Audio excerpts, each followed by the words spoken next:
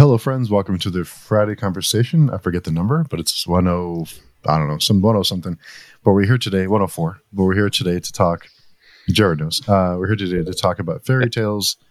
Are they sweet and cuddly, or are they really out to get us? Is it propaganda? Is it conspiracy? Is it just lighthearted fun? We'll discuss. So, Jared, this is the topic you brought up. So, start us off with an introduction. I'm Jared. I run the Fantasy Thinker YouTube channel, and I occasionally do a blog here on pagechewing.com. And Susanna. Hello, my name is Susanna Imaginario. I am a writer and sometimes YouTuber at the end of the weird. Yes, and I'll have all those links down below in the description. Your animals are, your dogs are upset. Pay attention to me. So yeah, his name is Demon. And, fairy tales, I think he loves fairy tales. Yeah, sounds like it. It's a fitting name. But fairy tales are, I think most of us think as fairy tales is kind of, I don't know, like a comfort. But I don't know. I think the little bit of that I've looked into it, they, like on psychology, I read a couple of psychology articles about it, and they're an essential, they permit both the expression of natural violence and at the same time preserve the essential past part of life without which the child cannot prosper, which is hope. So thinking back, I guess fairy tales can be pretty violent. Even early Disney movies are pretty dark. Yeah, they go back. Of course, the origins go back thousands of years, and so you can imagine how they have changed immeasurably over that time. And so it's we were talking about fairy tales on a previous conversation, and we brought them up as how some of them are dark and some of them are grim, and but they've been around so long that, and they originally started as traditionally oral stories that were passed down from one generation to the next, and a lot of these fairy tales had they involved creatures that had like some kind of magical abilities, and they're a genre basically of folklore, and they have magical and fantastical elements, and have supernatural beings, and a lot of the times moral lessons, and so what those moral lessons encompass could have been pretty dark at some times in the past. Do you both think that? Oh, go ahead, Susanna. Sorry. I was just asking how are they different, or how are they different from myths, from just mythology? Yeah, that's a good question, actually. It's hard to pinpoint from what I could, the little bit of research I did, which was just enough to get me in trouble here. But it seems like because they have their roots in the ancient civilizations, just like myths do, including the Sumerians and the Egyptians and Greeks and Romans and the Chinese, and and then they were made more popular during the time of Aesop in the Greek 6th century BC, and of course there was tons of translations from his stuff, but there was still a lot of oral stuff from that. And so what makes it different from myths is interesting, because you got several possible cultural influences on the concepts of fairy tales, and that includes the belief in supernatural beings, similar to ancient Greek and Roman and Egyptian mythologies, where they're associated with nature, magic, and the spirit world. And I would postulate, even though you can't really tell by the origins, that some of these fairy tale myths grew into the myths of the gods and stuff like that. Because there's a lot of animism and stuff that these things originate from.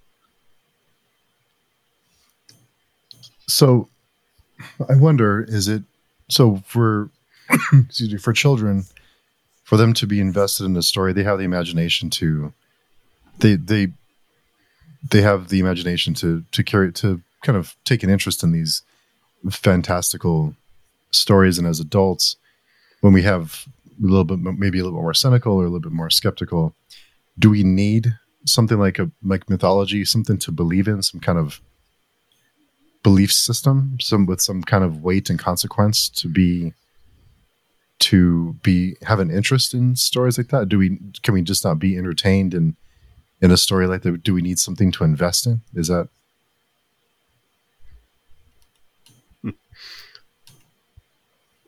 Susanna, what do you think?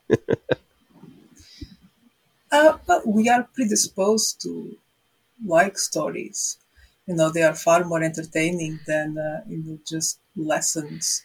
I don't know. I don't have kids, but I guess if you try to explain something to a kid by just laying out the facts and the laws, and this is what this is, they're going to start rolling their eyes or blazing or looking at the window very soon. But if you start talking about dragons and dark princes and evil gods and monsters, they pay attention.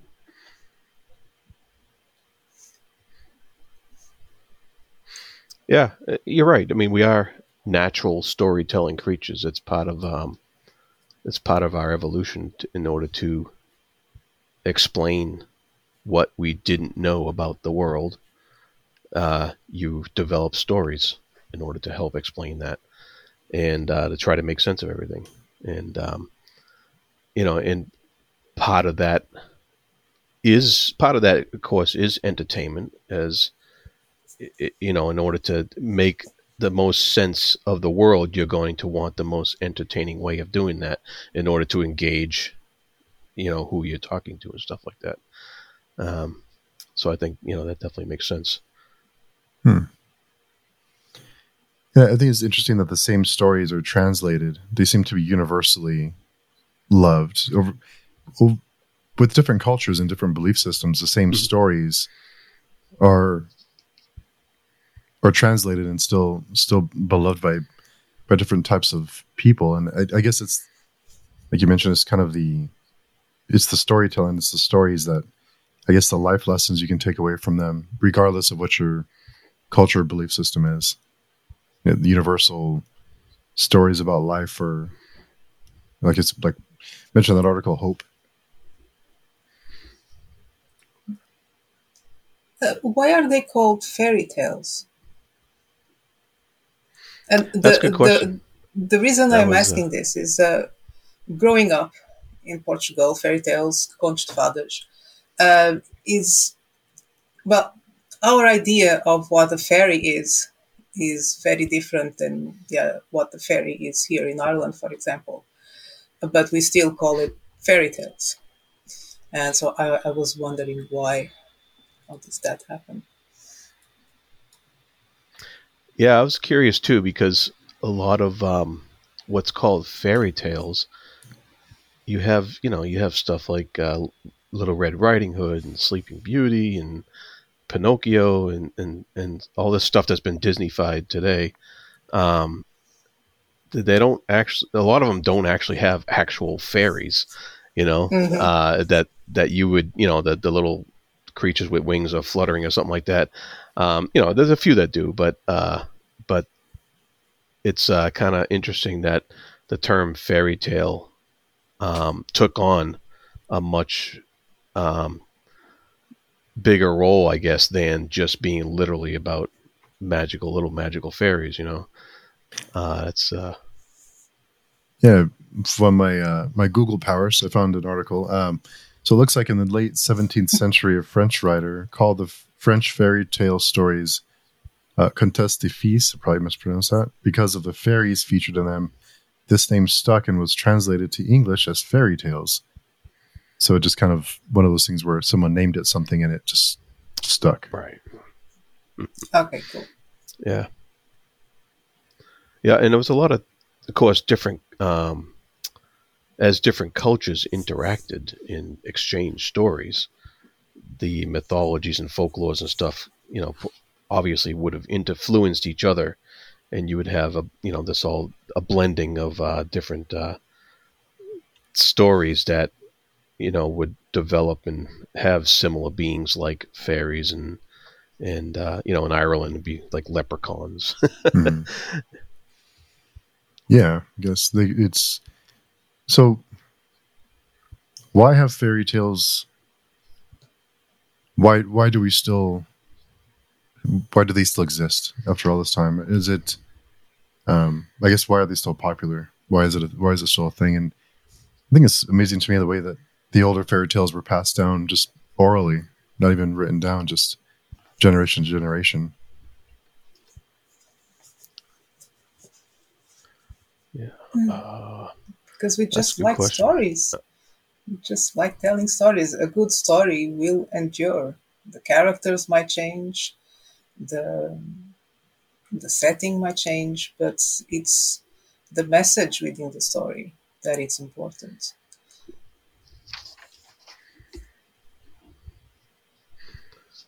And I also think there was some sort of imperative to have morals in these stories to teach as a teaching tool, not only originally to explain the world around us, but also there's lessons in there too. In some of the some of the lessons are as simple as don't go out by yourself in the woods or something like that, and others may be more societal, cultural, as far as don't try to don't leave your lane, basically, and so as far as like social class and what have you, back in the Middle Ages and what have you. And so there was that imperative as well, to have that kind of lesson or moral of the story. So could they be a form of control?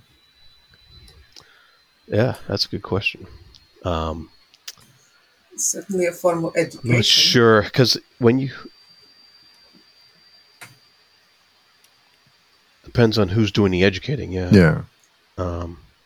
Yeah, they do change. Like Even I don't have it here because there's no image, or they'll be pointless. But I have these little books of fairy tales that were from my grandmother's time, and those things are brutal.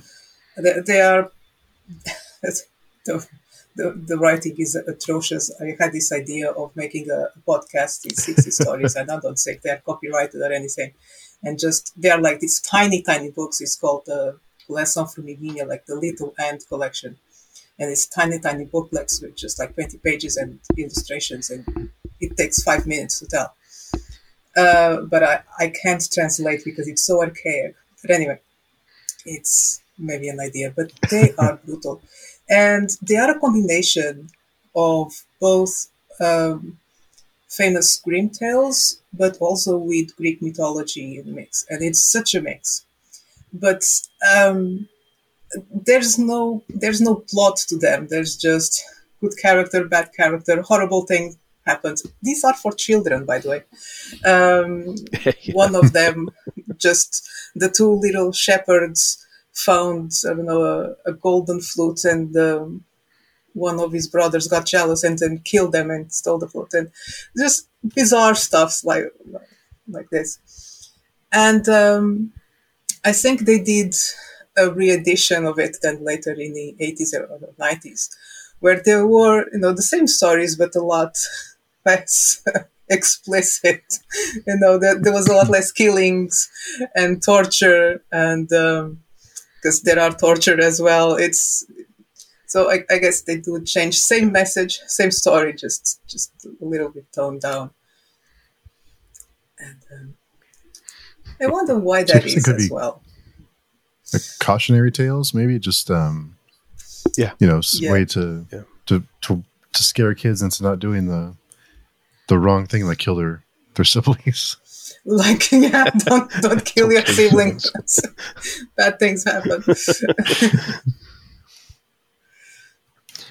I guess, could it be that fairy tales still exist? That there's still, they've even specific fairy tales have lasted the test of time because all those times change and cultures change and ideas change. Are humans essentially the same?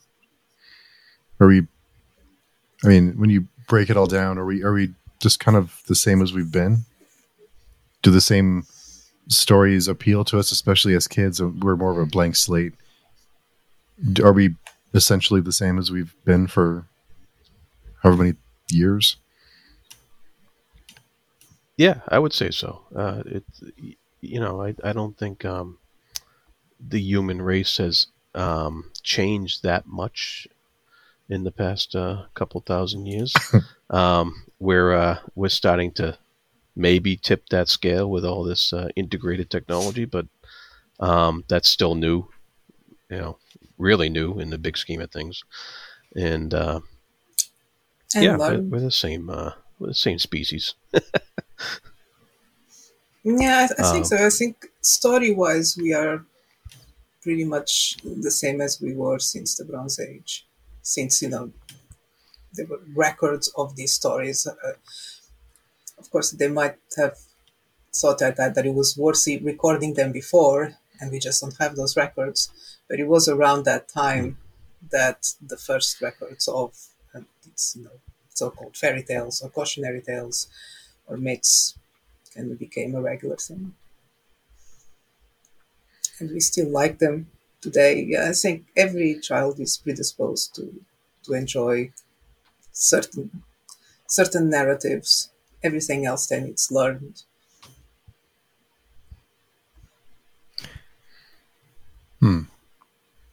Yeah. I think you can even make the point. You can even make the case that this integrated, this integrated technology will make us dumber. It'll actually be worse off for humans and not better. More of a Wall-E type of situation, and not something that will. Because if we have all this integration and we depend on it, then we do less. And as the generations go, the more it'll do for us, and the less it will do, and the dumber we'll get. Yeah. So Wall-E is in itself a cautionary tale. Not even go down that road. So yeah, you could look at it like that. Hopefully, well, it probably wouldn't happen in our lifetimes, but hopefully not. Hopefully our children's stuff can turn that around and make better use of the technology than TikTok. But yeah, well, we'll see. Yeah, is even. I never watched. You could even. No, me either. You can even wonder is because fairy tales were created and were told through generations as a form of entertainment, and that required some sort of storytelling ability and a way to craft a story and to teach in a lesson, like a life lesson or a cautionary tale or entertaining or funny or whatever it may be. I wonder with technology, whether it's integrated or anything else with technology, are we losing our creativity? Is the level of creativity dropping because everything comes so easy to us and we have so much to be entertained by that we don't use our imagination as much as we used to? That just in general. I mean, I wonder if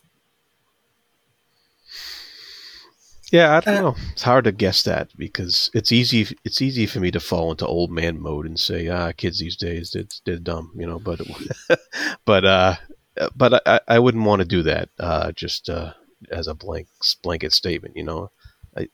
I, I'm hoping the creativity will manifest in other ways. That's what I hope. I think the problem is that it takes less effort Hmm. for the person learning the story and the person telling the story, because before it used to be, you know, um, well, before, like way before even television, you just sit around and tell a story and you create that environment, and it was a special occasion as well. So all your attention was focused on the narrative, on the narrator. Then later with cinema, we had the aid of you could actually see stuff happening, but you are when you are at the movie theater, all your attention is on the screen. And now there's so much, and you're just scrolling on the phone. You're not paying attention. There's a lot, and there's not enough depth. It's just part of that magic is kind of lost Hmm. over the years. And it's been quite fast. I mean, I can't imagine growing up now. Uh, if I like, while growing up, I was starved for any sort of entertainment. Going to the cinema was such a luxury. Having a book was another luxury. I wonder if Mm. now, if I would care so much about those things, if they were so readily available, if I would even Hmm. care about a story or narrative or mythology at all. Yeah. Yeah, everything's so available that it's Mhm. and all available, Hmm. all encompassing available. That Everywhere. it can be quite difficult to pick and choose and have something be when everything is meaningful, nothing is meaningful. Hmm. It's that kind of a situation. It's that's what it feels like nowadays sometimes. Yeah. Mm. I'm surprised I couldn't get you guys to get into the yell at cloud moment. Yell at cloud. Well, Yeah, I mean, I don't think it's happened yet. But I think over the course of a few generations, if we stay on the same path and everything becomes so easy and so available, we won't have to create stories anymore because we can add some prompts to an AI, some AI, and it'll pump out a Yeah. story for us in 10 seconds. yeah, but you would Yeah. still have to create a story that we would like based on the stories that came before. I don't know if Yeah. even a AI could create something completely new from scratch that we then would enjoy or even understand. Yeah. Or yeah, even if it gets to the point where an AI can do certain things that would be good enough for rapid mass consumption.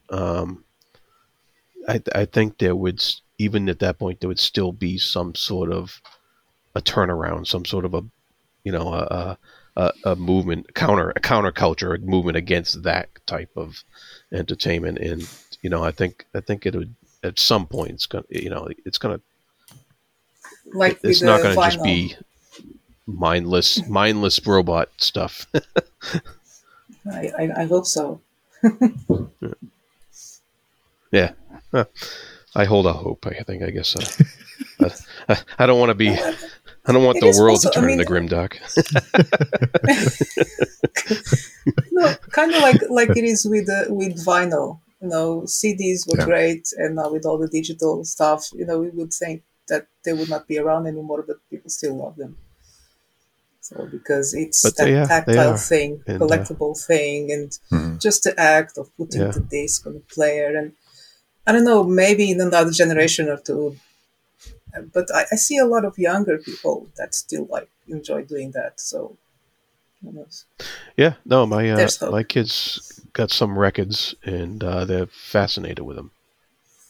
Absolutely fascinated with a turntable and vinyl. Mm-hmm. Yeah, It's never kind of gets old. funny. Yeah.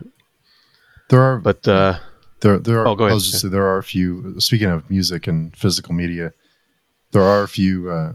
few YouTubers that I follow that talk, music and physical media and that sort of thing. And I've seen a couple of them recommend recently that if you are a collector, not so much vinyl, because vinyl seems to be having a resurgence, at least a little bit. They are recommending you go out and buy physical media, like buy your favorites before it's gone, because they're still selling, but nowhere near the way they used to. And it's every year it's dipping a little bit. So it is a little depressing to think that we'll depend on streaming services for everything, or things like Spotify, and we'll never really own anything because they can turn that switch off whenever they want to, and you lose it. So for anyone out there who is a collector, it might be, if you do want, like, your favorite albums or your favorite DVDs or whatever, it might be a time to just have it, just in case. Mm-hmm. Yeah, and you never know. It could be something that's quite in demand at some point if they do take it away from the cloud or something like that. It's yeah. But back to fairy tales. Back to fairy tales. We always get sidetracked. Oh, I know, that's great. But the I was just like looking at. I found some fairy tales that really went dark. Like even the original Little Red Riding Hood. Originally, she was just simply eaten by the wolf. Nice. As a comeuppance for her naivety, and I guess originally it was like a moralized warning for a young woman not to listen to strangers. And so, that's pretty dark, and of course, that has many different variations of Little Red Riding Hood over the years. And similarly, it was Snow White's mother who wanted to eat her lungs and liver, and she meets her comeuppance in the original story by dancing in agony in red-hot iron shoes until she falls down dead. Wow. So, and Snow White. I got a whole bunch of other ones too. They're really dark. Yeah.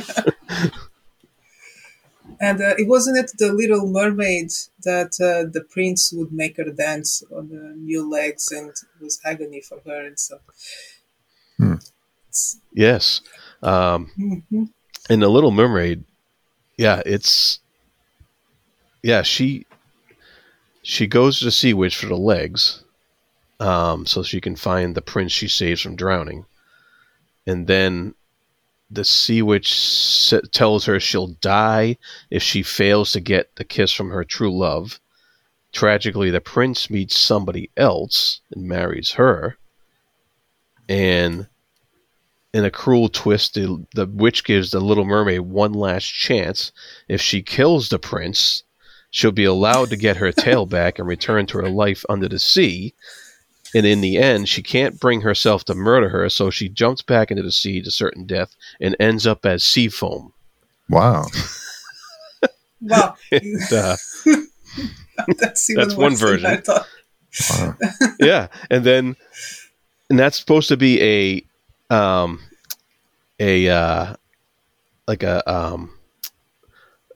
idea to show how noble self-sacrifice could be. Huh. All right. Yeah. And a tale to warn young readers about the dangers of having unrealistic dreams and even trying to break out of the social class you were born into. That's Anderson's original take on that. So, listen up, kids. Yeah. I was just reading the Pinocchio rundown. So, let's see. Jimmy the Talking Cricket, a key character in the movie, is killed off in one of the opening chapters. Yep. And Pinocchio doesn't have any remorse for killing him. There's a bit where... He's tired of Jiminy's moralizing and advice, so he kills him. And then there's a bit where Pinocchio steals some gold coins, gets caught, and is hanged for his crimes. The author originally intended the story to end with the puppet hanging from a tree dying, seeing his work as a powerful morality tale for young readers. But his editors had other ideas. Yeah, and the funny thing is, the Disney movie, the original one, is kind of creepy. Mm. A little bit. Yeah, but When the I was whole a thing kid is watching it, creepy I when you was like, think oh, about it. yeah, but not that dark, but still, yeah, some of the stuff is really dark. The ugly duckling. The duckling is not only laughed at, but is subjected to some pretty horrendous abuse. Though this serves to make the happy ending even more satisfying. In the original tale, it's not just his fellow ducklings who laugh at the small bird. The whole of the barnyard joins in the abuse too. At times, the taunts mocking his supposed ugliness even turn into violence. Then, in a twist that's left out of modern versions, the animals' tormentors are almost all slaughtered. The ugly duckling manages to find refuge with a kindly old lady, but her cat is also a bully and forces him out of her home. He just can't catch a break. Just- Jeez. and what is the moral of that story? Yeah. Don't be ugly. I need to get my hands on those originals.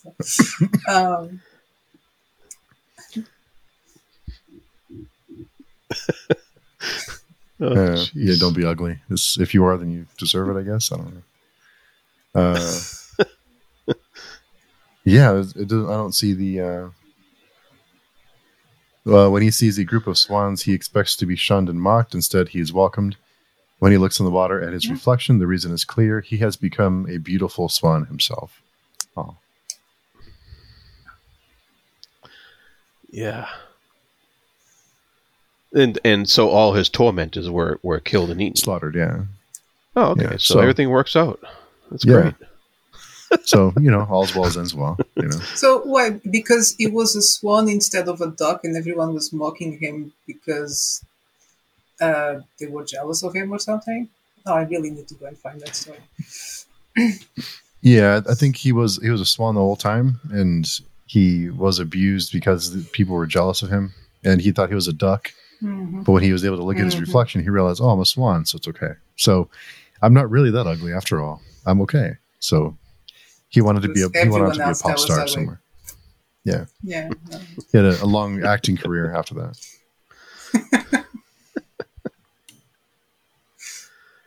Oh man. Oh no, there's the Fox and the Hound, and there's some. Yeah, that one's where the farmer and his dogs find the fox family, kill his mate, kill his children, and then in the original version, the fox dies of stress and exhaustion all alone in the woods, while the farmer's favorite dog gets old and needs to be shot and put out of its misery. It's like, what? It kind of makes you wonder. I mean, I guess life. I mean, we are quite spoiled. Okay, I was because fairy tales, like we were saying, that they adapt with time and society, so they are being gradually toned down and less killings and torture. Yeah. But if that was the standard, can you imagine if you had to prepare a child for that sort of what sort of world would you live in? But I guess it was a lot harsher. I mean, you could die a lot easier, and if you lived in a small community, just if you stood out just a little bit, you would get shown, you would get mocked, and I guess yeah, it's probably proportional. Yeah, you could say. I mean, a lot of these darker versions of the fairy tales probably got darker because maybe people needed to tell their kids, don't go out in those woods because this really dark stuff is going to happen. You don't go to because you go in the woods, you're going to find the witch's gingerbread house, and she's going to boil you up and eat you. And that's so that's so yeah, during tough times, the tales probably got tougher, and as a bigger warning, especially when you look at the tales of Rapunzel and Sleeping Beauty, and there were warnings to young women: don't go falling in love with the wrong guy. Nothing but bad things will happen, and that was part of the warning. I think we've talked about this before, Suzanne. I forget what conversation it was, but we talked about you mentioned how spoiled we are and how kids now, the fairy tales we tell now are more watered down and aren't as harsh as they once were. Mm-hmm. Yeah, I see. Even just reading my grandma's little stories, yeah, absolutely. You would We'll not get put into a whether kid to that's sleep good those days with those stories. yeah. Well, we'll get into I'll whether try and that's have good a or bad. couple translated. Yeah. Well, so glad you can join us. Hello. Yeah, hi. Sorry, I just finished the other conversation and I was debating whether to go to bed or see what you guys were up to. And when I saw the illustrious guest list, I thought I gotta put my head in. No, I'm glad you did. That's an intro. Good to see you, Jose. Yeah. We were just discussing fairy tales and the harsh fairy tales of yesteryear and how they've been watered down and not quite as harsh or violent as they were before, and whether that's a good or a bad thing. Because I think kids now aren't kind of feel like it's not good to subject kids or younger audiences to violence or to really anything that would make them sad. Sorry for being late, but I'll tell you, in my school, we somehow have ended up working with a very illustrious child psychologist in Spain. The kind of guy that's always on the news, on the newspapers, on the radio, TV. And he is actually a strong proponent of not sugarcoating things to kids, and that dealing with rejection, seeing the ugly side of life, is a necessary part of growing up, turning into a well-rounded adult. So, whether you agree or disagree, that seems to be the prevalent wisdom of the people that purport to know better. So maybe we should feed kids the grim fairy tales as they were written.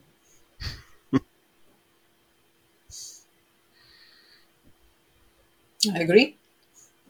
I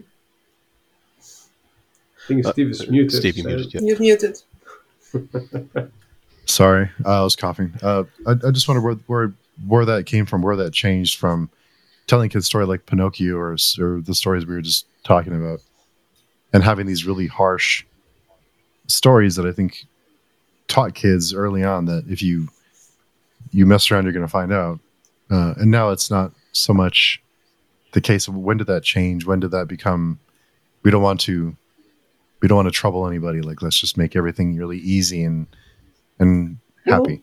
Well, somewhere in the last 30 years, and when I grew up, I used to live in a sort of block of flats compound. There was like an empty plot of land, and then there was another compound next to it. And the pastime was for the gangs of kids to just meet in this sort of open plot of land and just throw rocks at each other and have fights with each other. That's what we did as kids. You grew up in the streets and you walked around the city and you got mugged and you got up to no good and so on. And then I wouldn't even dream of letting my kids cross the road. I think somewhere along the way, the attitudes have changed majorly. And I don't know what prompted that. I don't know why that is the case, but that is certainly the case. Yeah, Jose, that's a good point. Because I remember growing up, and when I got home from school, I left the house. I was gone, like until it got dark when supper was ready. I And there was were no mobile phones gone. for your parents to There know were where you were. there were no Or we, mobile phones. There were no, you know, I wouldn't even have heard a megaphone. So, uh, and and our parents just trusted us to come back, when we were hungry.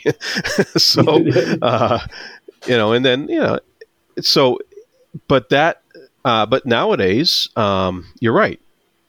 Having your kid not visible, not in the area, is a scary thing for a lot of parents. And I wonder if that changed with a a greater awareness of what's wrong in the world, with news outlets constantly feeding bad news all the time. Um, with first the advent of cable television made everybody more aware of things, and then of course cell phones and notifications and everything else. And I wonder if the greater awareness prompted the greater fear of your kids not being able to have more independence going out. And it, it must be that at some point there's some psychological thing around it. It's a well established fact that for some reason sometimes a particular kind of story catches on, yeah, and then similar stories that would have gone unreported start to get reported because they catch on and they become, I think so, maybe at some point, I don't know, obviously for us Europeans it's different, but in the US school shootings seem to happen every other weekend. I don't know if in Europe child kidnapping seems to happen every other weekend. And all of a sudden we have these, or parent, well, I suppose I'm a parent as well, we have this accentuated sense of danger that may be more perceived than justified, and we are overprotective of our children. yeah. Do you think, and I wonder this all the time, and I don't have an answer, just food for thought, but I wonder, is the world safer today than it was when we were kids running around doing whatever it is, throwing rocks at each other? Is it safer today than it was then? It's just that we didn't know we didn't have access to all the things that were happening. So we know now we're hyper aware of everything that happens now. Everything is within a minute or two. We know exactly what's happening. Yeah. So hyper aware. So is it really, is it safer now that we just know more, or is it more dangerous now than it was then? I think it's more sanitized. We live in a more Yeah, sanitized. But I think. Sorry, Jared. No, you're right. No, because I think, particularly in Spain, over the last 5-8 years, there's been cases of gender violence. Been a couple of cases of group sort of rape of women, and now you would have thought that every woman is at risk of being gang raped if they go out at night. And it's just, I have a colleague that cried when she got told she was going to have a baby girl, because to bring up a girl in this world is like, and I think it's like, whoa, like these things happen, but I'm sure they've always happened, and that doesn't make them any less disgusting. But I think we're even more aware these days of how we should conduct ourselves and what's right and what's wrong. And certain behaviors are not as tolerated or as accepted as they were 20 years ago. So I think in a sense, maybe the world is safer, but we just perceive it to not be. Yeah, I think you're right. I don't know, It's if you look at the statistics, the actual statistics, crime statistics, and actual data, everything is down. As far as all the bad stuff happening in the world, but everything is also super reported and we're hypersensitive to all of it, and that's the difference. Yeah, I mean, growing up, it was like you, Jared. Like when I was a kid, up until puberty, then let's put the caveat there, I would stay outside. I would still live in town. I would stay outside playing with the kids in the streets, no problem. But I guess there was less traffic, but we were aware of the traffic, and my parents, they would always don't take sweets from strangers, don't get into vans, don't go with strangers. Don't. We had all those rules that we followed because we knew what happened to kids who didn't. There was always we were aware of stories of kids that would disappear, of girls that would be raped, and so we were aware, and you take the risk. I was approached more than once, didn't take any sweets. One time I thought I was being followed and got in a panic. I just knocked the first door, pretending that it was my own, that I just arrived, and then, oh, sorry, I'm sick, and then ran back. Again, we were, I guess, a bit more prepared for those situations as well. Then I grew up. The moment I hit puberty, the walls closed around me. My parents decided, no, you can't go out at all because boys eventually. But it was never safe for women again after when my 20s. And many times I saw girls putting themselves in situations and it was just unnecessary. And now the only difference I see is that people don't think we can take care of ourselves. And so sometimes I guess the only way to actually to go out and have fun and just be independent is to take a risk. And it's not, but society, even what is defined as risk, I think there's a lot of girls crying wolf, and just that doesn't help anything. And I know that I am digressing, but just is a perception of what is dangerous, the perception of how do you deal with that danger. It's everything is an overreaction. Things just escalate so fast that I understand that sometimes for a parent the best solution would be, well, just don't go out, just don't this, just don't wear that, don't, or just protect women because they can't take care of themselves. Protect the children because they definitely can't take care of themselves, and that's not productive.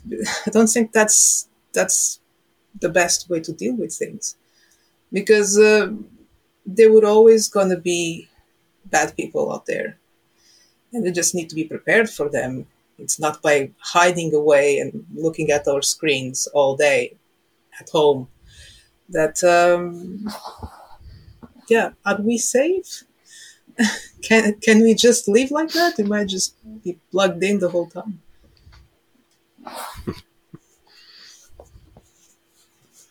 Yeah. That was a long rant, I'm sorry. No. But I think because everything has become, I don't know, more professional. Kids have lost the ability to socialize. Like when I was a kid, if I wanted to play soccer, for my fellow Americans in the chat, you would just go out to the town square, meet other kids, and use your T-shirts as goalposts and play soccer. Mm-hmm. Now, nobody plays soccer in the streets. You go to a soccer club and you're part of a team and you're going to spend money, and it's all a lot more. The whole sports thing has become much more professional from a very young age, and everything is structured. So my children they live in a permanent state of structure. They're either at school, or they are at the athletics club, or they are with their parents. Yeah. Then, obviously, they are 5 and 8 years old. So they haven't experienced yet being unsupervised with their friends and handling themselves that way. Maybe it's too young for them, but at some point, not that far in the future, in the next 6-7 years, my oldest one, presumably will want to start going out at night, and we all need to make that transition. His mum, myself, and him. We cannot go from being in rigid structures all the time to here, go out and come back at 2, 3 in the morning. It's just, and that's when right. problems will happen. Yeah, when we were kids. Yeah. Yeah. Because we would, when we were kids, when I was 12 or whatever, my brother and I had a paper route, so we would leave, and we would find other kids on the route, and have an impromptu game of football, American football for our European listeners, and we would have that impromptu game that would we would pick teams and play, and you don't see that anymore. You don't see that kind of like you said, Jose, everything's structured, and everything has to be planned, and everybody has schedules, and there's not time for. There's a certain beauty, I think, for kids in boredom, in order to have in order to create spontaneity in a creation of doing something. And I don't think there's enough of that type of boredom today. My kids don't know how to do that. Especially because cell phones stop that from happening. Yeah. Social media stops you from being bored. And so you lose that beauty of boredom, that creativity of boredom. I agree 100%. And what do you do when you are bored? If you are outside and you are bored, what do? You observe people. You learn. Yes. And that's something. No, but you don't have a phone. Like, again, as a kid, how many hours I spent with my best friend. We had this little corner in town, and we just sit there after school and talk and just watch people. How much I learned just by observing. And not just for writing or anything, just by observing people, hours of that, and talking, and it was brilliant. I don't see a kid or teenager do that at all today. Nope. I'm assuming we've all been kids here without a dime in our pockets, but spending the whole evening out with your friends, just walking around town, walking around, window shopping, just being sitting in the garden. Yep. Just being in the presence of your friends, talking shit. Exactly. And now you see them. You see the kids. They're all sitting with the phones in their hands under a tree, all doing whatever it is that they're playing. So there's a certain innocence lost, or there's a certain... I think it's innocent. It's the opposite. I think people are a lot more naive, not innocent, naive now. Because by doing nothing, by just observing, being outside, by learning how to be on your own, learning how to defend yourself, how to navigate around other people, you are building character, you are developing the skills to, if the situation, if a dangerous situation occurred, you can deal with it. We didn't have cell phones. We couldn't call the police. We didn't have, even if when someone, got hurt, you'd have to go and knock on doors or find the next payphone, or just, you have to be proactive. You couldn't just sit around and click a button. Yeah. I got bit by a dog when I was like 13 or whatever, and I had to manage to get home somehow before I could tell somebody and go get it treated. But that was a terrifying ride home on the bike to have a bleeding leg from a dog bite, and you learned how to deal with it. You just had to. You had to do it. Nowadays, it's encountering a dog in the first place would be rare, and then and then you had the cell phone right there, right? You'd be probably filming getting bit by a dog. Yeah. But so sorry. These fairy tales. So why do we still keep reading them to our kids? I still read my kids the Three Little Pigs and the Three Billy Goats Gruff and the Gingerbread Man and What version? all this. The grimdark version or the modern version? Steve. No, we were Steve. reading the original stories of like Pinocchio, The Little Mermaid, The Ugly Duckling, and they're pretty dark. they're very dark, yeah. Pretty bleak. But Yeah. I think they taught important life lessons to scare the shit out of kids, that they wouldn't kill their siblings after they heard certain stories. So, it was a learning experience. It was learning process. Yes, Snow White wasn't particularly a cheerful story, was it? Oh no, that's not. But I suppose they still have some. They've demonstrated some staying power. They still sell in some way or another. I think every kid still has had them read to them. Is it because at the core they are trying to do something meaningful? Yeah, we were speculating earlier about they're used as morality tales. They're used as warnings a lot. A lot of them are warnings, for societal warnings or danger warnings of some sort.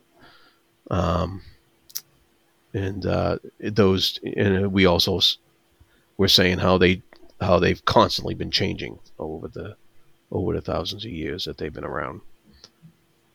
But to Steve's point, even if today we have the sanitized version instead of the grim dark version, the OGs of grim dark, has the purpose been perverted, or the morality hasn't changed of the story, has it?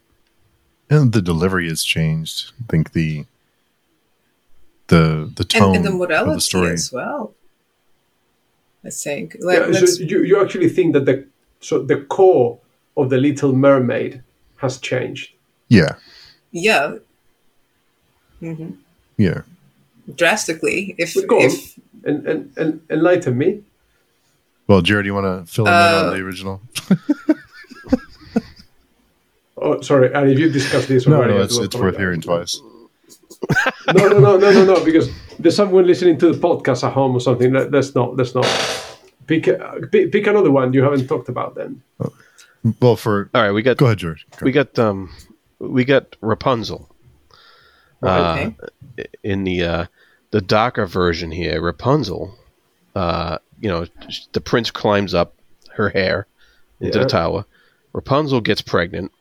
The witch learns of her romance in a fit of rage, cuts off her hair, which the witch then uses to entice the prince up the tower. And as soon as he reaches the window, the witch leans out, pushes the poor prince. He falls into a rose bush and with thorns impaling his eyes. Wow. That's the darker version, yeah.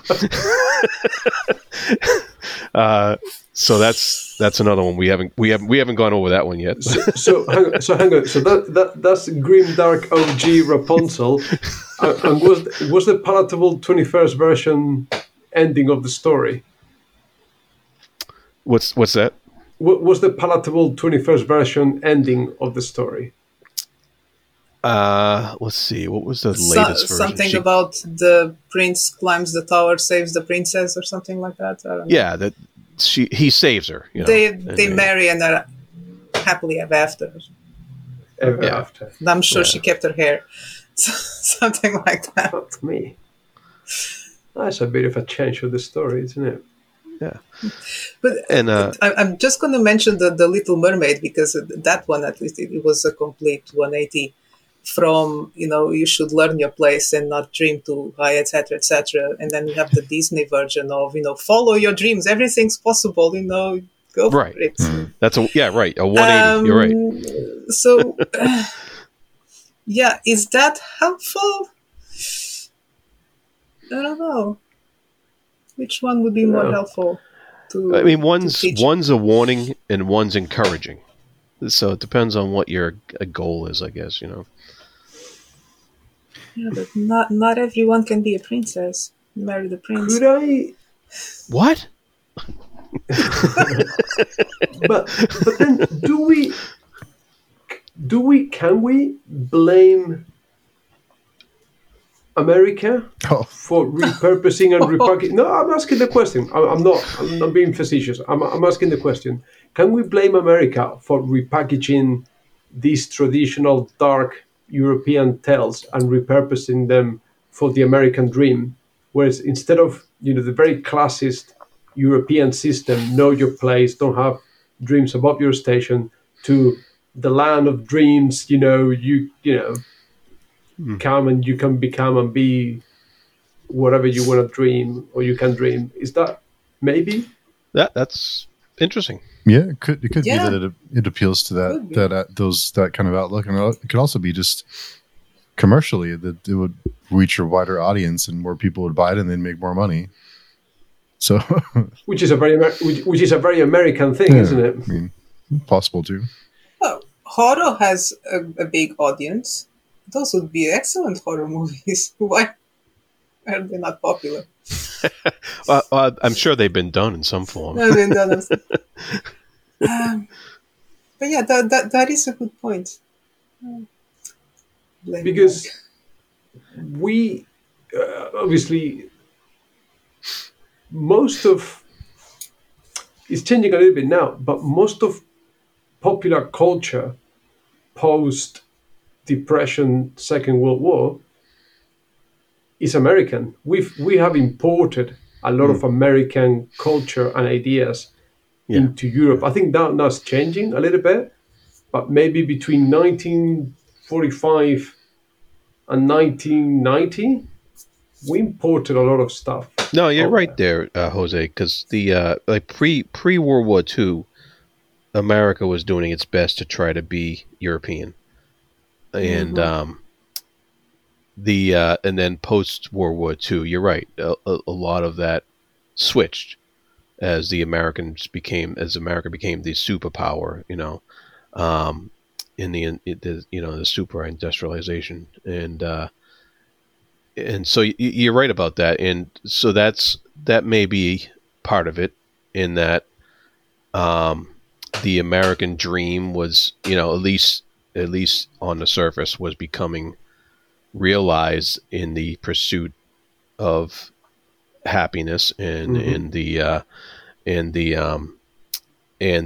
growth and expansionism that they experienced back then was seen to be a positive thing, that you could achieve this dream and make it in America at that point. And certainly that was also the advent in time where Walt Disney got big and started breaking out and presenting some of these fairy tales in his version, and it probably all ties in together there. Just because it's fun, let's talk about Hansel and Gretel really quick. Okay. So That's gonna be so fucked up. Yeah. The original one. Come on.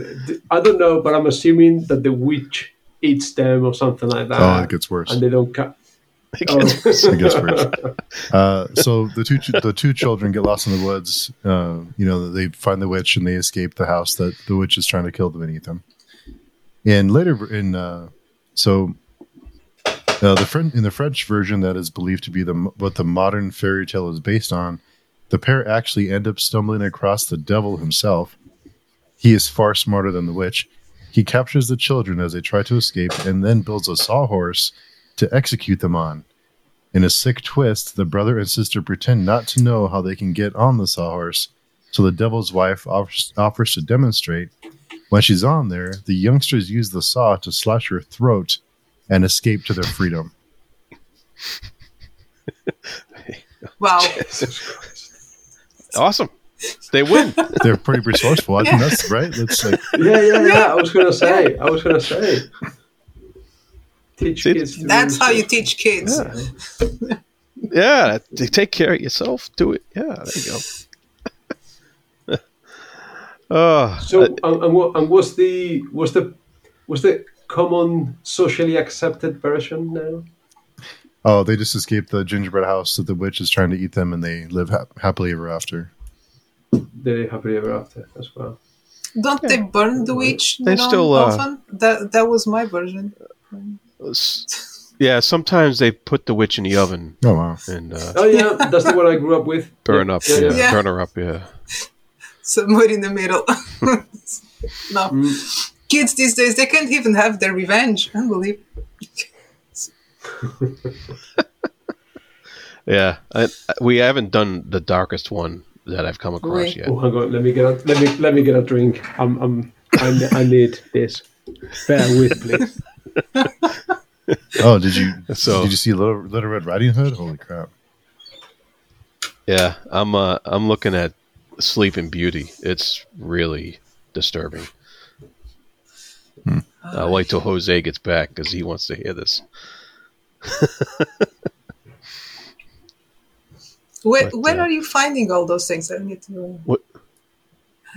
Let me send the link in the chat. Yeah, there's Okay. there was a couple places that I found some of these, but I know some of the ones Steve said were some of the ones I already had too. So you probably found the same website. But, I found. Yeah, there's loads. yeah. So you okay? You ready, Jose? This one. This Sleeping Beauty one's pretty bad. Instead of giving Sleeping Beauty a chaste kiss, a king comes by, carries her to her lodge bed, and rapes her. Indeed, it's only after she's given birth to twins and then begin feeding on her bosom does Sleeping Beauty actually awaken from her long slumber. And then it doesn't end there. The king was a married man when he assaulted Sleeping Beauty. His wife, the queen, ends up hearing about this illegitimate twins and wants them not only killed, but also try to devise a way of making her unfaithful husband eat the dead babies. In the end, the evil queen's plan is foiled, and bizarrely, the royal couple separate, and the king ends up marrying Sleeping Beauty. So, despite the fact that union began with him raping his future wife. Jeez. Wow. Sorry, are you sure that's a legit website and it's not someone fucking up with like traditional fairy tales? No. It's, Yeah, no, it's No, I didn't know about this That's one, what but it is. the other ones, yeah. So, yeah, wow. Bloody hell. I'm not sure what the moral was there. jeez. Let's unpick that. Go on. Let's unpick that. Well, it's not that different from, all the, well, Zeus and Hera, how she would always go about punishing the women he would have affairs with. It's That's true. same dynamic. Maybe if the queen had given the king what the king wanted, he wouldn't have had to go and do the thing Maybe. on Snow White. So the moral That's a is fairly- men always get fairly what they want, misogynistic- one way or the other. I don't know who the audience of this podcast is, so I'm trying to refrain what I want to Go say. for it. It's fine. So, yeah, I don't know. Maybe there's certain things you have to be willing to do to keep the marriage and the relationship ticking along nicely, isn't it? Compromise. It's all about compromise, isn't it? I buy you flowers on Valentine's Day. You Be nice to me, know. right? Yes. Yes. That's compromise, isn't it? Let me go for a run, Yeah. and right? In your case, Jose. Yeah. Yeah. Yes. That is indeed my case. Yes. Yes. No, but Suzanne's right. There is a lot of mythology that is actually disturbingly similar to that, as far as gods and mortals go. So that's very interesting. Did you read the original Red Riding Hood? Yeah. Why are you smiling, Jared? It's just funny. It's just funny. Go on. Yeah, that's the warning for pretty young women to not listen to strangers. That the Red Riding Hood. So, so in most versions of the tale, the wolf eats the grandmother whole. He then dresses her in a bonnet and waits in her bed. Little Red Riding Hood is tricked into believing the wolf is her elderly relative and joins him in bed, where she is also eaten. Most famously in the widely read version written by Charles Perrault, published in 1697, there is no happy ending. Nobody comes to rescue her and cut her from the wolf's stomach. More disturbingly, in Perrault's version, the girl strips naked before getting into bed. A clear indication that the fairy tale was originally a morality tale warning girls of wily seducers. When the Brothers Grimm penned their version more than a century later, such sexual overtones were removed, and versions where the wolf serves Little Red pieces of her own grandmother to eat were completely ignored. Instead, they gave the tale a happy ending, with a brave and handsome huntsman saving the day by killing the wolf and cutting both the grandmother and her granddaughter free from his stomach. All right. 1697 is the original Perrault one. Oh, wow. These things are a lot older than I That was your thought they takeaway? Yeah. Well, That's after the true version of Snow White, I mean, Yeah. you know, Yeah. Jesus. But surely these things, I suppose the morality of the time was different. So were they intended to be read to children? oh yeah. Although I suppose that around that time, as soon as a woman was fertile, they got given away in marriage, isn't it? So girls used to be married off very, very young. Yeah. Like we said earlier, I think that it was definitely warnings. There were definitely warnings. They were saying don't do this. Don't go outside the village. Don't go wandering out in the woods. Don't So they were pretty grim warnings for children not to do certain things. Yeah, I think you have to keep kids scared because it was the survival thing. You have to keep them from wandering too far away to be eaten by a wolf or get lost and not be found again, because you couldn't exactly just call someone to come and, I'm going to add a pin, come and pick me up. It was, if you wander too far, then you're probably dead. And interestingly enough, Little Red Riding Hood, there are some versions that hint towards bestiality, in which Red Riding Hood uses her body to save herself from death, thus consummating her love with the wolf on the very sheets upon which her grandmother was killed. See, that's I wonder if some of these were used as some sick, like, that's a little far. No, but I suppose maybe to bypass church morality that was so imperative at the time, the only way to get some kind of spiciness going on was to hide it like that?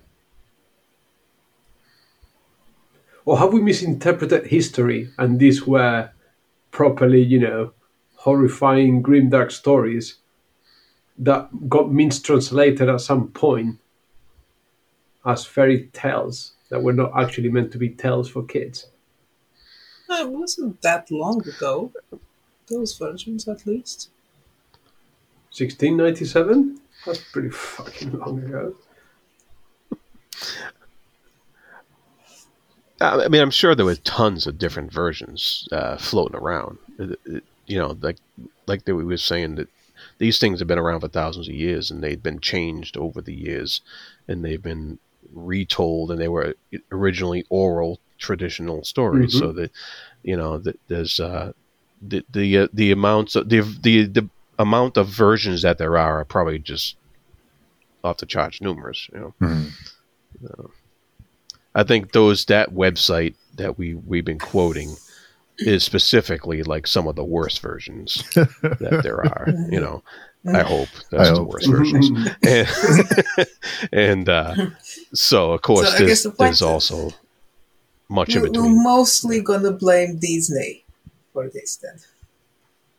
For making, pretty versions For of these snails. the pretty versions, yeah. Mm. Yeah, sure. Well, I'm not sure that if they made the original version of Pinocchio, that parents would be lining up with their kids to watch that. So, I guess they had to make it something fun.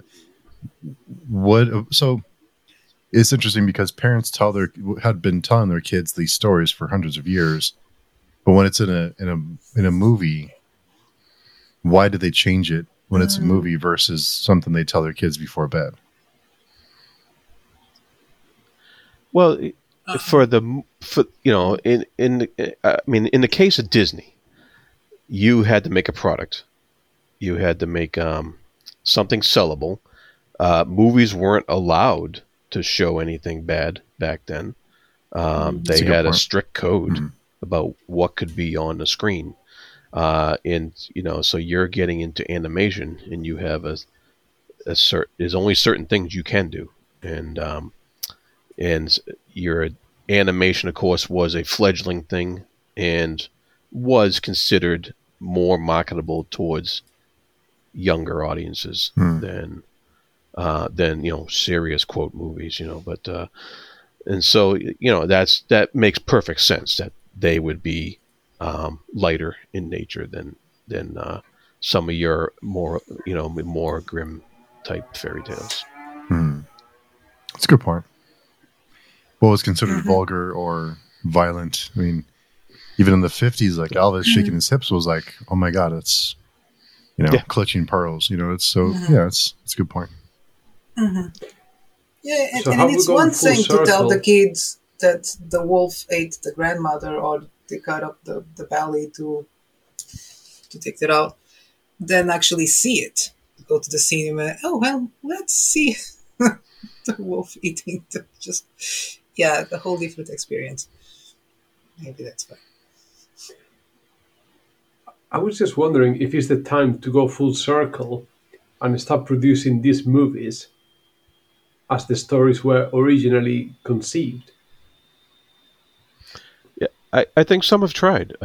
I wouldn't. It wouldn't surprise me if you found some, horror type stories out there that that were not for kids, rated R, so to speak. I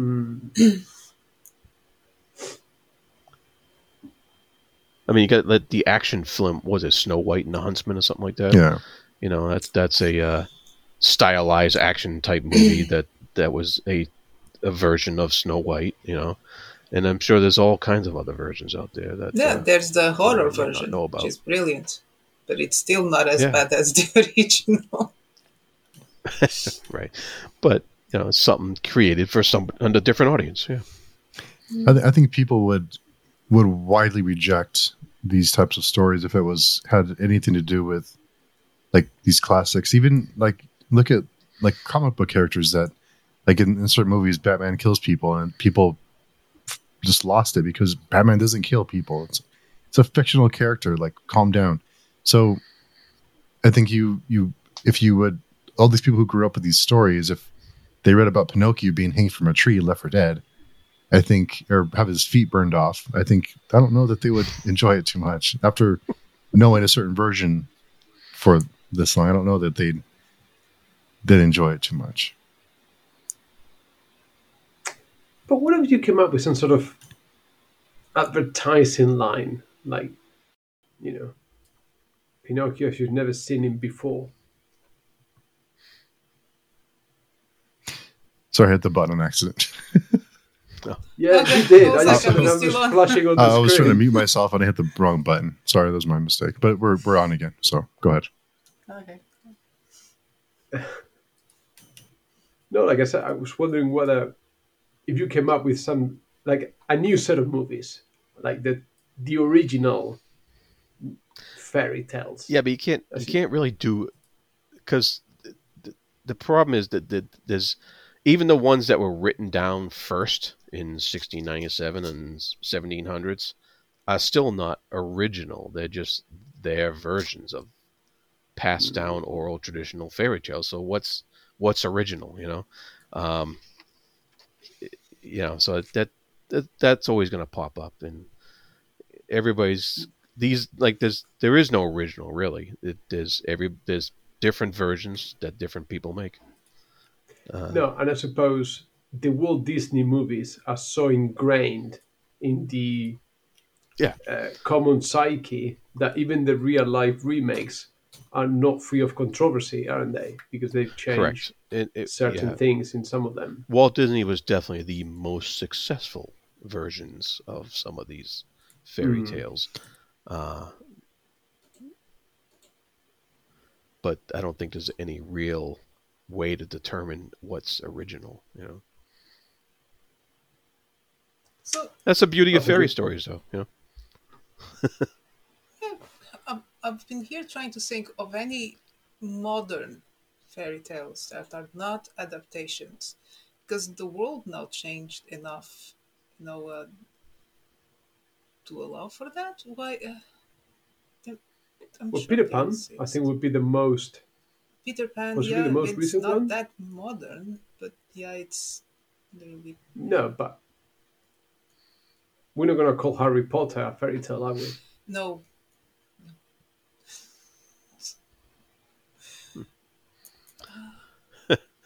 Well, Is that the Peter Pan or the Very Hungry Caterpillar? the that's a good example. When was that first published? The Harry What, the Very Hungry Caterpillar? Yeah. I think it's late 70s. Okay. Which at one point I could tell my son without looking at the book.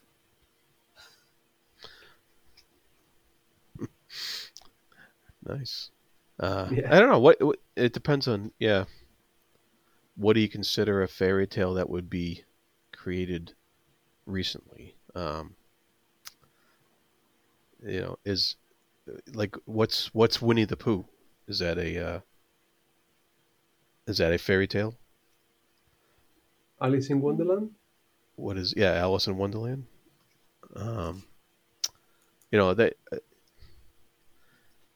interesting. Interestingly enough, there's a lot Hmm. of, like, in the 19th century. There's a lot of stories with fairies in them that Hmm. you know the where people go to fairyland. And Hmm. they it's like kind of like portal fantasies, I guess. Um, are they considered fairy tales in the classic sense that we know fairy No, tales, I or think to be a are they fairy just tale, you have to be able to tell it. It has to be short. Um, not going to right? recite a Yeah. novel. Uh, and so, at what point did a lot of these fairy tales then transform into stories about fairies in a different land or something like it's interesting. It's the same, I guess, the same question we had about the difference between mythology and fairy tales, but Hmm. I suppose possibly after the Industrial Revolution, because children's tales are a luxury good, so to speak. You will only buy your kid children's books if there are enough kids that can actually read and you've got enough disposable income. So I'm assuming for the vast majority of people that were struggling to make ends meet on a pre-industrial revolution time, these fairy tales were what Jared was alluding to before, these oral traditions with a deep warning or moralizing side to them. The second people have a bit more money, and the second you have a bit more money for fun, not just to survive, then a new market opens up, which is children's books. mm, Hmm. And maybe that's why you get things like Alice in Wonderland and these portal fairy tales that lack that moralizing intent in them. Right. Yeah, and more geared towards And as education entertainment be, and educational prosper. Yeah. Yeah. and as education became compulsory by law rather than the uh, just the remit of the upper classes who were the only ones that could afford an Hmm. education. Yeah. It's a good point. Yep. Yeah. So I guess it could be in a way that they're a form of control. Entertainment, I guess, is entertainment in general a form of control? A form of it's a big distraction. Oh yeah, absolutely. Yeah. Bread and It can be circus, used as always. such. Yeah. Hmm. Yeah. Yeah.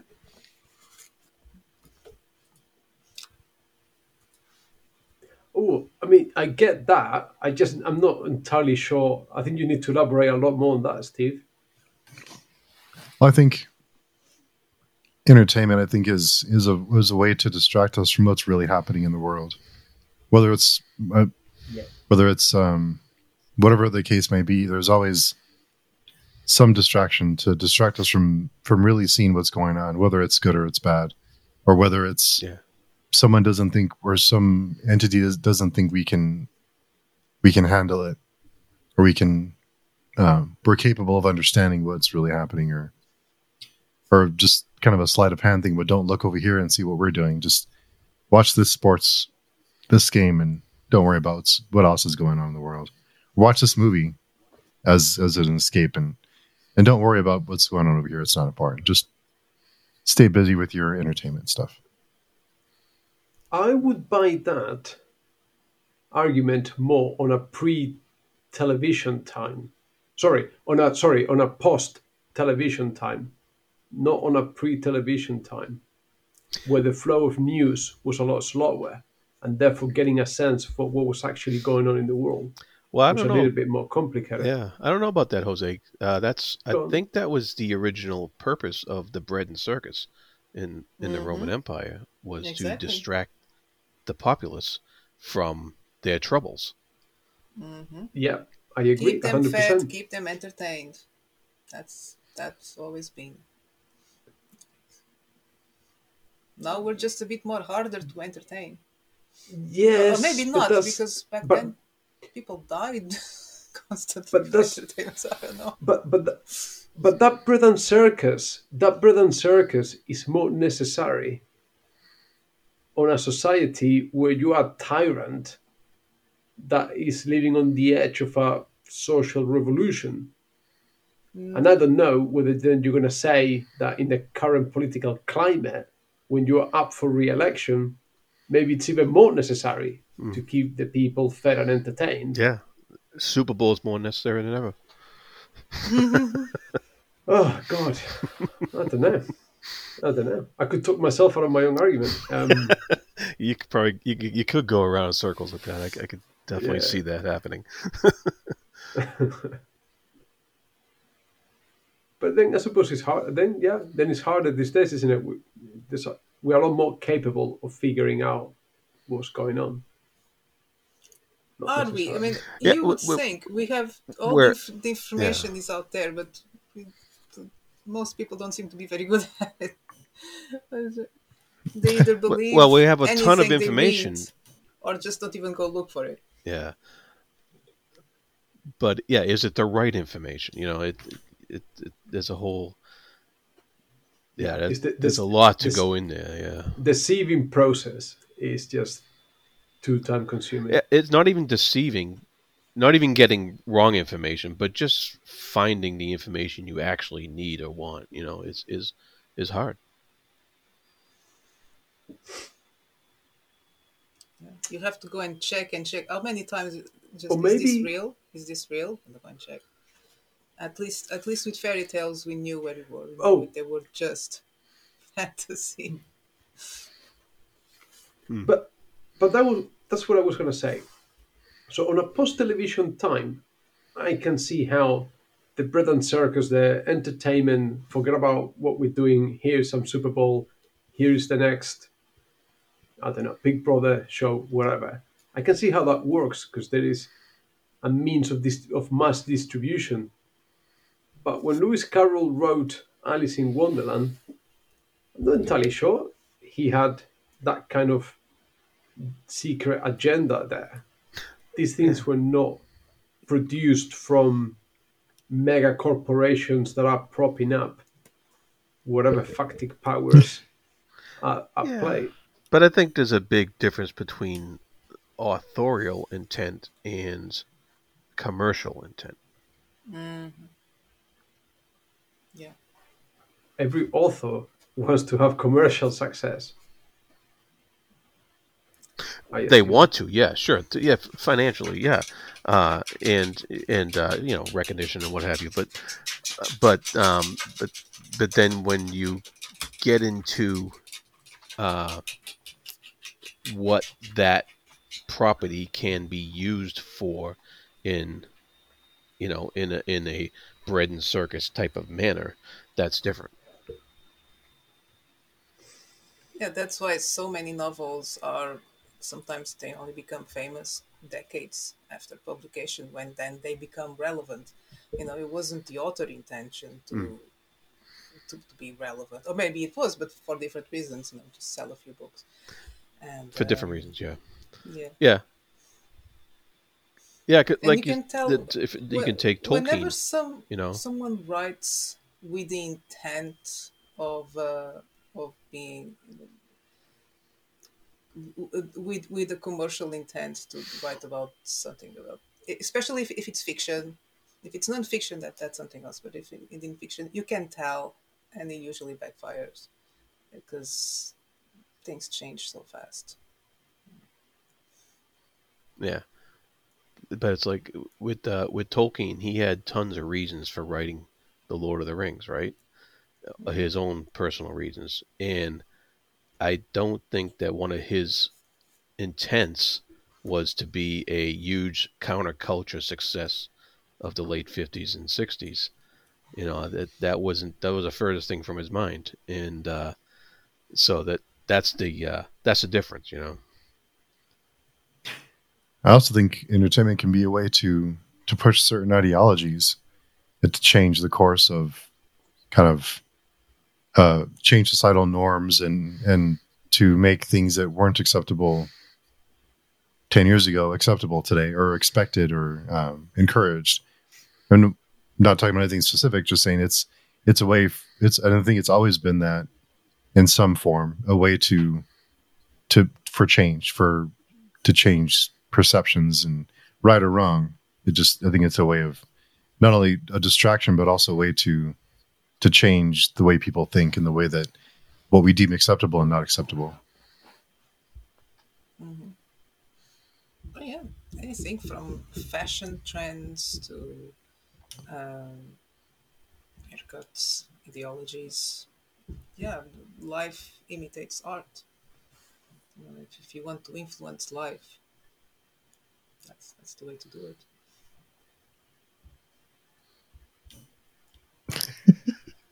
Huss says is contemplating deeply.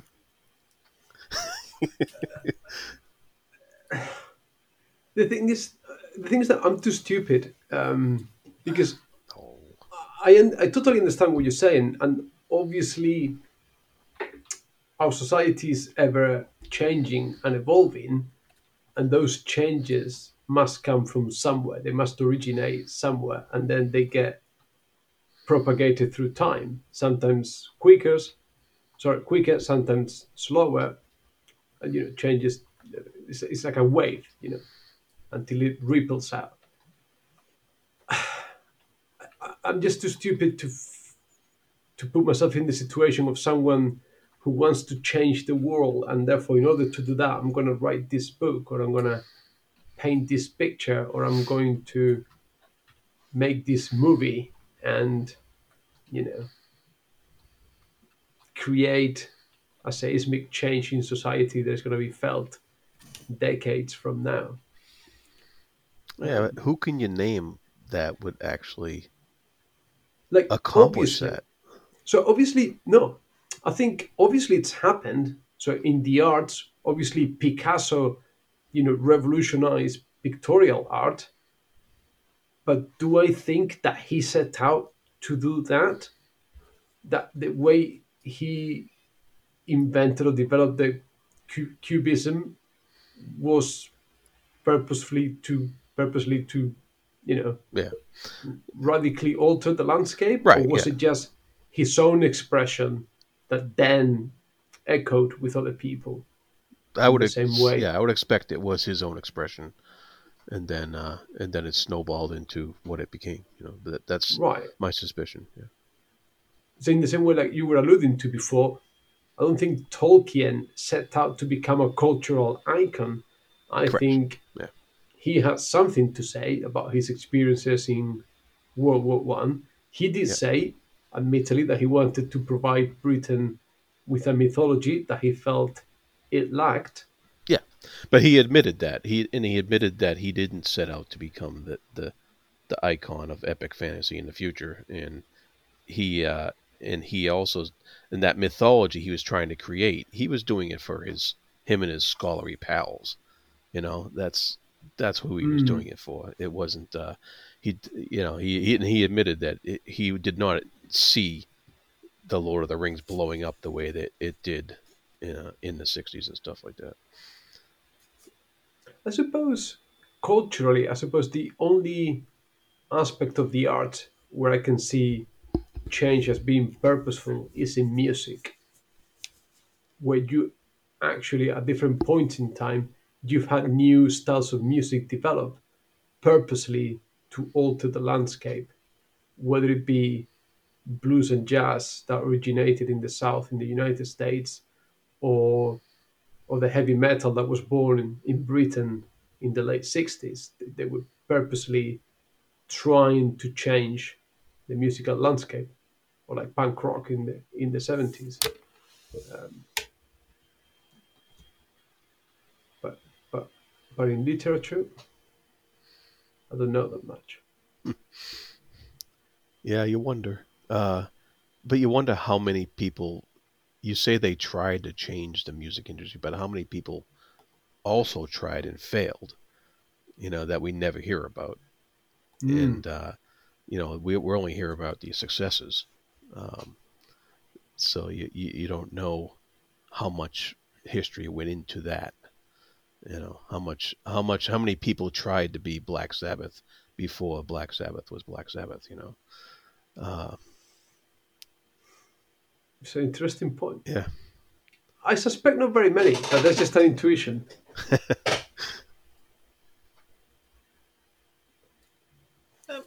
Kind of going back to fairy tales, I'm just wondering, would you consider like the 1001 Nights as fairy tale? Um, that was actually mentioned in one of the websites that I was perusing, Because they as a are form of for fairy tale. adults, I think. Yeah, They were not written for children. So right. where Yep. do they stand? Would they be fairy tales? Are fairy tales just for children or mostly for children? Where are we gonna draw the line there? Yeah, that's interesting because the origins of fairy tales were basically they're a genre of folklore, um, that feature stories with magical and fantastical elements, and so yeah, they're fairy tales, I guess, in a way. But I mean, I guess the question is, do fairy tales have to be geared towards teaching children a lesson, or Yes. can they just be? Um, that's a good question. But, you know, So, but you could say the same about fables. Aesop's fables yeah, also have a huge moral component. yep, No, they don't have fairies. They're not necessarily aimed just at children. yep. But Aesop fables do have, they do usually have some sort of like a mystical element toward them, on some level, even if it's just I mean, subtle. So, they got. I don't know if it's that subtle. I think they got very clear morality, yeah, isn't it? yeah, Um, but it's not so much of a warning like in a fairy tale. I, I think a fairy tale is a warning of what could happen if you behave in a certain way, whereas a fable is more like this is how you should behave rather than how you shouldn't behave. Hmm. That's quite a distinction. Yeah. But would you put them in the same category? Is it kind of the same thing? Well, according to Google, so Google does it all. Fables are stories that are passed down with a good lesson to be learned, and are about animals, plants, or forces of nature that are human-like. Fairy tales are stories that are specifically for kids, involve magical characters, have good and evil characters, and generally start with "Once upon a time." So Hmm. I just had to share this. So I guess that simplifies things. So just you start the story with "Once upon a time" and write it for kids, and that's a fairy tale. Yeah. But then a certain author of slipstream fantasy that I know could start a fable with the sentence "once upon a time" and just fuck it all up for everyone. I didn't stop. I'm gonna have to. Yeah.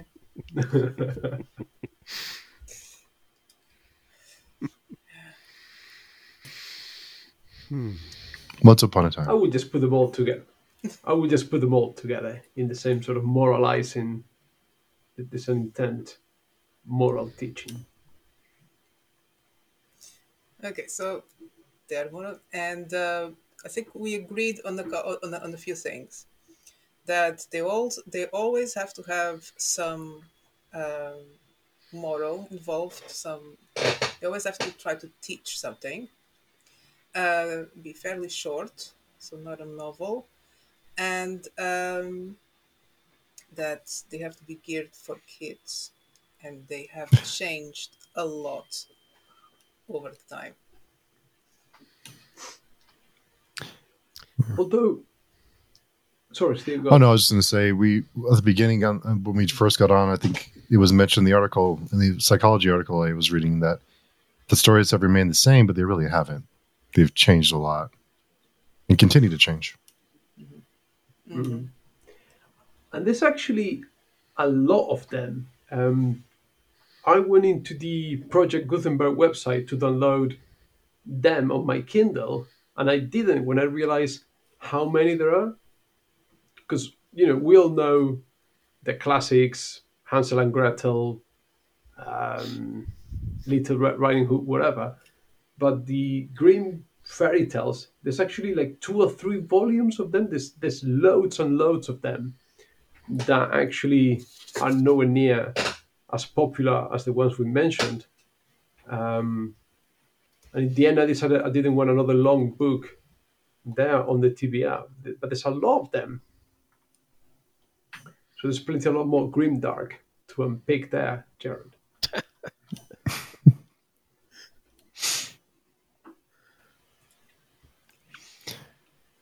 Yeah, I think so. Yeah. So are we all in agreement too that we should go back to the darker fairy tales for kids and not the lighter anyone can be a princess? Absolutely. Steve, how old is your youngest? 15. Fuck it. No, then no. Because I was going to say, how about you read to your child the original tales and tell me how it goes and whether I should do the same with Oh, they'll mine. stay up. Oh, if you read it to a little, they'll probably lose sleep. But I think that's just because of what they're used to. I mean, it's just we don't subject them to the type of stories that these were originally. But then we need to find someone with young kids, because then the younger they are, the less exposed they are to this sanitized society. So we should find a willing lab rat to read the original fairy tales to their kid. I think if someone is listening at home and they've got like a 3-year-old, could you please let us know? Yeah, who wants to traumatize their kids? You can peel them away from the screen and say, "No, you don't want to watch that, Pinocchio." Here, And luckily, we couldn't be found for lawsuits for moral and psychological damage. Yeah, definitely. But you gotta admit, it's a brilliant It idea. is a good idea. I feel bad for the kid, though. They'll probably grow up and find each of us and get paid back because they'll learn it from the stories. Uh-huh. No, but I think if Holly Tinsley was here, she'd probably say something like, "Oh, I wish I had been read those stories," or something like that. I don't know. Well, she regrets some of that. Let's ask her. Yeah. No, it was fun. It was a good topic, Jared. It was an interesting. I had a lot of fun talking about all these crazy fairy tales I didn't know. Yeah, who knew a simple question would lead to all this? Yeah, it usually does though. Yeah, it's always the way. Yeah, but so cool. So in the meantime, until next time, Jared, where can people find you? You can find me at the Fantasy Thinker on YouTube, and you can check out my occasional post on pagechewing.com. And Jose. Yeah, I can be found at the Jose's Amazing Worlds YouTube channel and also in the Page Chewing forums. And Susanna. You can find me on YouTube at Den of the Weird, Place Chewing Forums, and X as Chronodendron. And you can find my books pretty much everywhere. Timelessness. First book is Weird Gods, and there's a new one coming up, Oublié, next month, available for pre-order. Check it out. Yes, go get your pre-order while you can. So cool. Yeah, you can find all of us on the Page Chewing forum. If you want to volunteer to traumatize your kids, contact us there, and we'll set it all up. So in the meantime, we'll talk to everyone soon. Have a great weekend. Bye-bye. Bye.